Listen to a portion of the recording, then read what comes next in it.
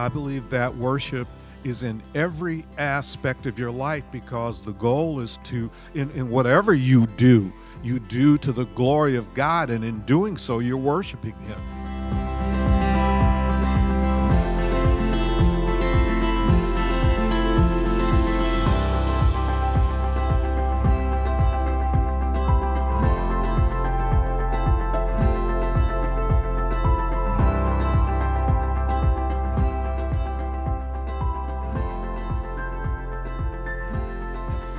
Okay, here we are on a Friday. Derek, you were supposed to give the introduction at some point, weren't you? We'll wait a few episodes before I do that. Okay. Did you? We didn't even talk about this on the last podcast. Do you guys? Are you up at New Year's Eve at midnight? Yes, we are. Okay. Yes. You pray in the New Year, kiss in the New Year. What do you do? Kiss and pray in the New Year. In which order? We kiss first. I'm gonna How about you? I'm gonna blow people's ears off with that. I was almost asleep at midnight. Actually, New Year's Eve is not that big a deal to me. I'm usually in bed by 10:30 or 11 every night, and so to be up any later was. But we had a good New Year's Eve. Well, did we have a service here? No, we had it the night before, the Wednesday night. But anyway. Do you have lots of? Do you have a big snack spread New Year's Eve? Or? Well, our tradition is we have fondue. Okay. Cheese fondue with little tidbits to go in there, and and we toast with a sparkling cider. Okay. All right, that sounds good. Yeah. Do you throw the glasses in the fireplace after you're done? If I had a fireplace, we would. You got that little heater there. I was gonna say. I'm trying to transition into what we're going to discuss today, and I think some of this, sometimes it can be silly, but it's meant to just get us started. Well, last time we talked about the supreme value of God. So, do you? Let me ask it this way: what would be? This is a silly thing to say. I don't even know. What would you say is a? Not talking about the Lord now, but what would be a thing, whether it be activity, food, a show? I mean, what is it? What would you say you value? I mean, do you have anything like not talking about an item or a possession?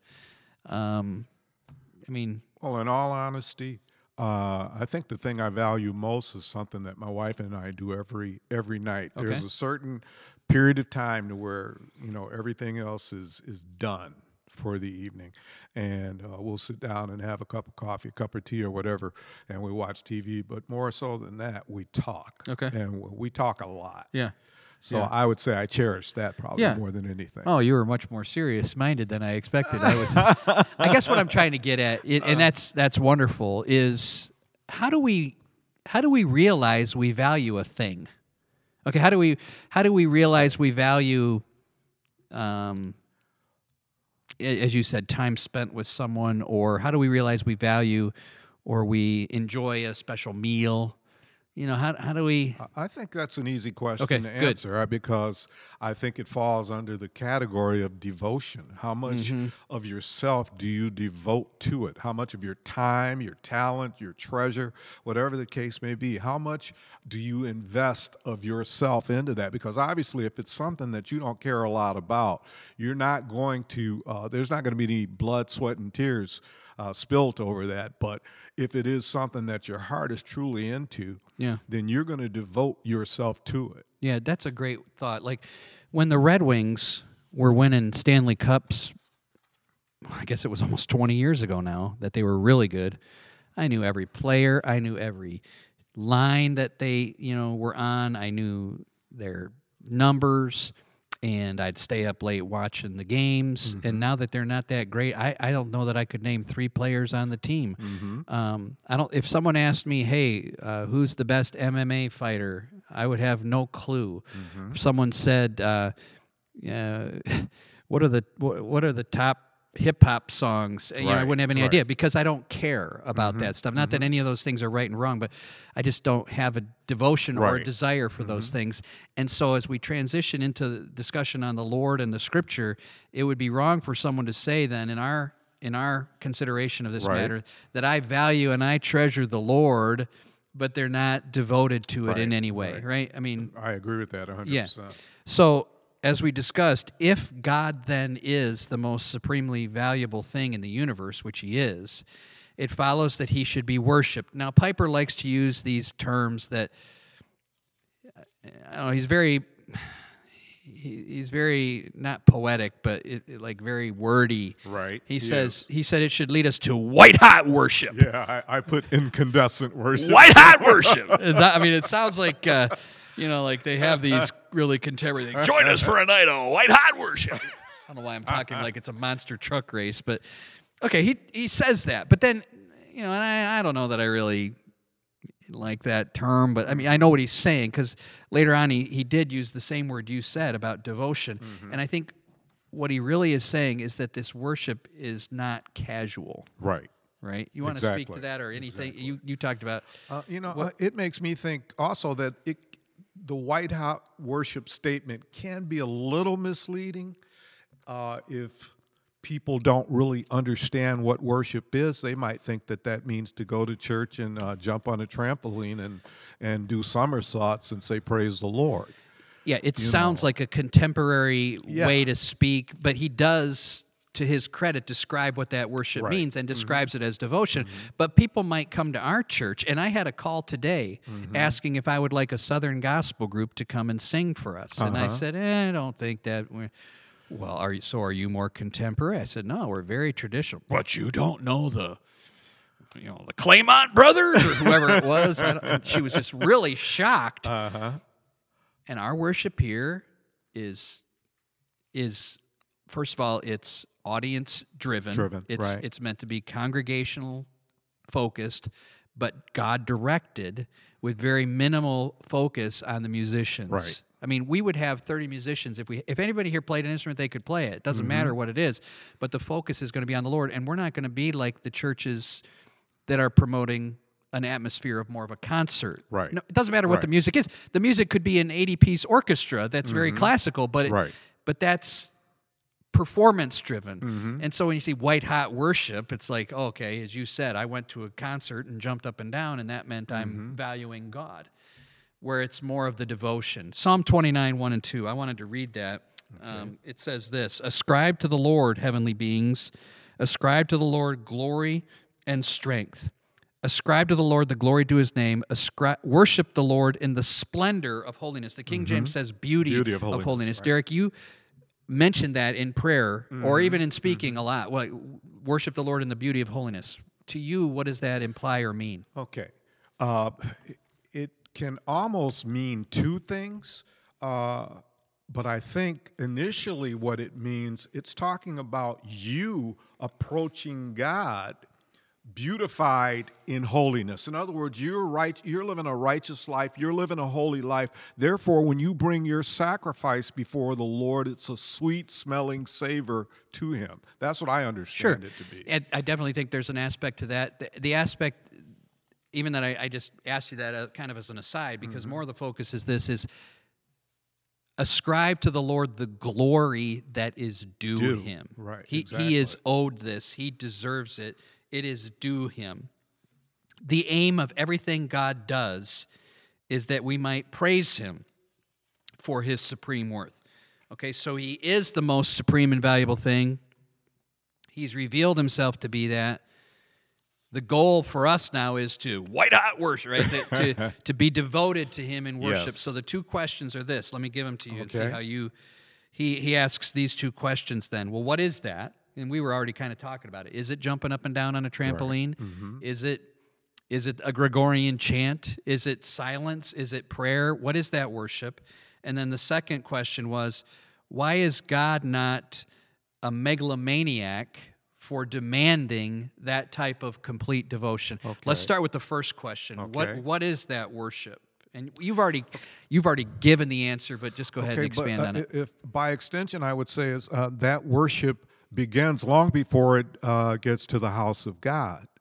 I believe that worship is in every aspect of your life, because the goal is to, in whatever you do to the glory of God, and in doing so, you're worshiping Him. If you're walking in obedience, you're worshiping God. If you're evangelizing the lost and giving them the word of truth that will transform their lives, you're worshiping God. So you're just priming the pump for when you get to church. Yeah. And you're amongst other believers, and you begin to sing those hymns that lift up the name of God. I think that's worship. Yes, people have wrongly assumed that singing equals worship. Right. And we even use these terms. Well, come to our worship service in the worship center for the Right. worship hour with Right. the worship team. We use those like as if this is the moment that worship happens. Now, there definitely is. I would say this, that worship cannot be worship without an expression of That's words. true. Absolutely. But it also includes this devotion that we're talking about. And that's how we prove we value God. If I said I valued my children, but didn't speak about them, didn't speak Right. to them, didn't provide for them, didn't want to be with them, then my statement of valuing them means nothing, because my devotion to them is really revealing how I feel. And just to add on to what you're saying, worship then is, like you said, it will ultimately erupt in words to where we are Yeah. praising the Lord. Yeah. But it must begin with an attitude or a condition of the heart. Yes. Where's our, because you could walk in the door and say the right words, sing the right songs, but your heart not be right. Well, finish this, Derek. These people honor me with their lips, but their hearts are far from it. I mean, that has been true of people throughout history. Exactly. It's possible that the greatest singer, the most emotional worshiper in the church building isn't That's even right. a believer, That's right. because, That's absolutely right. as you said, it flows out of a heart. Right. My father-in-law likes to say, what's down in the well comes up in the bucket. Oh, that's the truth. But it can be faked. Mm-hmm. It can Yes, be it faked. can. You know, Yes, it can. It can be faked. I could go out to lunch with a person who I despise and act like we can fake that. But if we don't have a real relationship with God, if we don't truly value and honor Him and treasure Him as our highest prize, then those words will mean nothing. Right. And then you think of something else. I don't know exactly where in the book of Revelation, but you have both the angelic creatures singing, and you've got those who have entered heaven that are singing unto the Lord, and the Lord receives it as a sweet-smelling savor. And what I mean is that, as you said, there are those who can come into the church and their hearts are completely away from God, and they sing the words. Is it worship? No, because God didn't receive it. Right. He a bunch of scriptures we could reference. Revelation 4:11. In other words, why is this worship deserved? Well, it's deserved because He created all things. Worthy are you, O Lord our God, to receive glory, honor, and power, because you created all things. Yes. He's worthy of worship because of his saving death. Revelation 5:12. Worthy is the Lamb who was slain to receive power, wealth, wisdom, and might, and honor, and glory, and blessing, and so many other scriptures. Philippians 1:11, the idea of our own transformation, our righteousness, our growth as believers is to the praise and glory of God. Even the end of the age, when things are brought to their rightful conclusion, it says we will marvel at Him or glory in Him in 2 Thessalonians 1:10, because we have believed in Him. So Amen. this idea of words is also, and we're going to talk a little bit about C.S. Lewis here, is that he, and Piper has really latched onto this and made it really a theme of his ministry, is the enjoyment of a thing is not fulfilled until you praise it. That's deep. Yeah, it is deep. Okay, but it's real and simple as you think about it. The enjoyment of a thing is not fulfilled until you praise that thing. Imagine, as you just said, your relationship with Pam, okay? You value her and love her. Do you express that love to her because that's what a husband's got to do, right? I just love you so much, or a meal we enjoy, or a song we like, or a game we had fun playing. I mean, we pass those things along to other people. Say, man, I had a blast with this, or I really enjoyed that. And talking about the thing fulfills the enjoyment of the thing. Yes. And to keep like if you went out to a restaurant with Pam this week, which I don't even know if you can do that anyway, and let's say in a non-COVID world, you guys went to a steakhouse, seafood place, and it was just like the best meal you had, and you didn't tell anybody about it. Like it's almost like you're dying to say, hey, you ought to go. And that is the way it is with the Lord. Sure. Our praise is complete. Our praise completes our enjoyment of Him. You're writing a bunch of stuff down. Well, to share. things that came to my mind when we think about worship, again, I'm glad that you mentioned that it's important that worship is words and singing and all of that, but most people immediately retreat to the fact that it's singing as opposed to it being a state of the heart. And it makes me think about the very meaning of the word worship. We get it from the Old English word "worshipy," and it means worthiness or worthship. Yeah. And so it makes me think that the thing that is being, or I don't want to say the thing, but the object that is being worshiped must be worthy of that worship. And I think that goes into your second question. Yeah. There. And even you saying that is a statement on the way we're working through this. Okay, God is the ultimate worthy thing in the universe. Right. So He is worthy of that worship. Right, This is the way we're exactly. walking through. So why is God not a megalomaniac for demanding this? Well, let's put it back on a human level. Okay. If you or I stood up and said, "Ascribe glory to me because of X, Y, Z," people would literally look at you and say, "You're nuts." But they can't say that about God because He meets every requirement of worship. Everything that's being ascribed to Him in the book of Revelation. Thine is the glory. Thine is the majesty. All of these things He possesses intrinsically. Right. So that because of that, He is not a megalomaniac. Yeah. I like what C.S. Lewis said, too. He couldn't get over this prior to his conversion. He said he felt like God was a vain woman seeking compliments. Wow. Like an arrogant Muhammad Ali. I am the greatest. I am the greatest. He is worthy of that, so he can say it truthfully. And even more, this is something that resonated with me, is that let's imagine that God didn't ask for these things, didn't ask for praise, and hid that desire. He's not hurting Himself. No. He's hurting us. Right.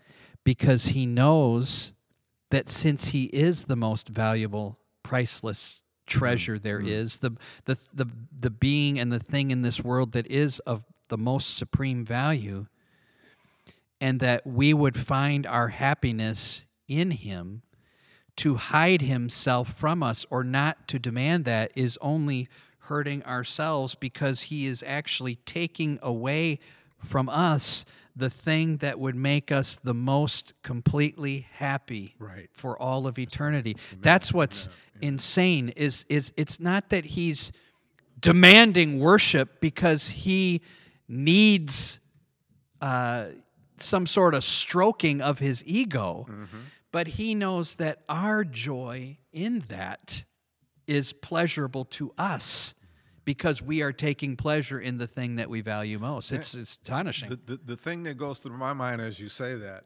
there is an innate desire for us to worship something. We don't know what that is until we've been transformed. Right. So man is running around seeking things to worship. And a friend of mine said something to me once about some of these entertainers or other people who are famous, who receive all of these accolades and everything, and then they go blow their brains out. Yes. And the bottom line is because they are not equipped to receive that type of worship. And yet people worship them. Yeah. Go to a football game. Right. People's hands fly up in the Yeah. air. Yeah. They're worshiping. Yeah. And the only one that can stand that type of worship is the one who it is due. Yeah. And that's God. Yeah. And again, we see it as, I mean, this is what the Lord says so many times. I've said these things to you that your joy might be full. Right. The way the unbelieving world looks at the believer is that person has devoted themselves to some nonsensical thing that is like boxing them in or keeping them from happiness, when the absolute opposite is true. There have been times when I've stood on the stage, and again, it's not singing as worship, but a truth will come across in one of the songs, and I almost can't continue to sing because I'm so overcome with joy. And I do want to get to that. We only have like a minute left. That idea of white hot worship, which I don't mean to mock, but what he says about that is he's saying that it must be intense and authentic. Right. I like both of those terms. Right. Because you talk about either one of those that you'd like to. Intense and authentic worship. You've already said some of it, but just to conclude I our would say time. as far as the authentic worship is, again, we go back to reading the scriptures, and what we learn of God automatically moves us to a place to where we say, what a wonderful God we serve. You say that you're overcome by some of the songs that, when we're singing and we read certain words. That same thing happens to me. And you think about the Lord coming and dying, and he didn't have to do that for me.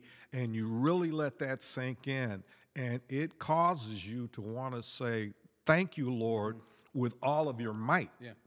And that is authentic Yeah. because that's coming from a real place. It's Right. coming from a heart that is rejoicing in the Lord. And I'm just bringing it up because we talked about it at the beginning about the heart being right, and so authentic. It has to be sincere, but it does have to be intense. It has to, the scriptures say he does not want lukewarm commitment. Right. He wants fervency in our worship, and we do have to wrap it up, except to kind of conclude by saying, and this is the goal of reading the Bible. Right. This is what we're talking about. We're talking about, in the context of reading the Bible, to see God as the most supremely beautiful object in the universe, and then to have the implication to that is then he deserves our worship. And this not only brings him the glory he deserves, it brings me the joy I desire. Amen. So good. Amen. Good enough for today. We'll call it good and see you, Lord willing, on Monday for our next installment on this series. But we invite you to come to our church this Sunday, or to any church that you happen to be a part of. Be faithful to your local church. But if you don't have a home church, we'd love to see you here. Connect with us in any way if we can be an encouragement and help to you. And again, Lord willing, we'll talk to you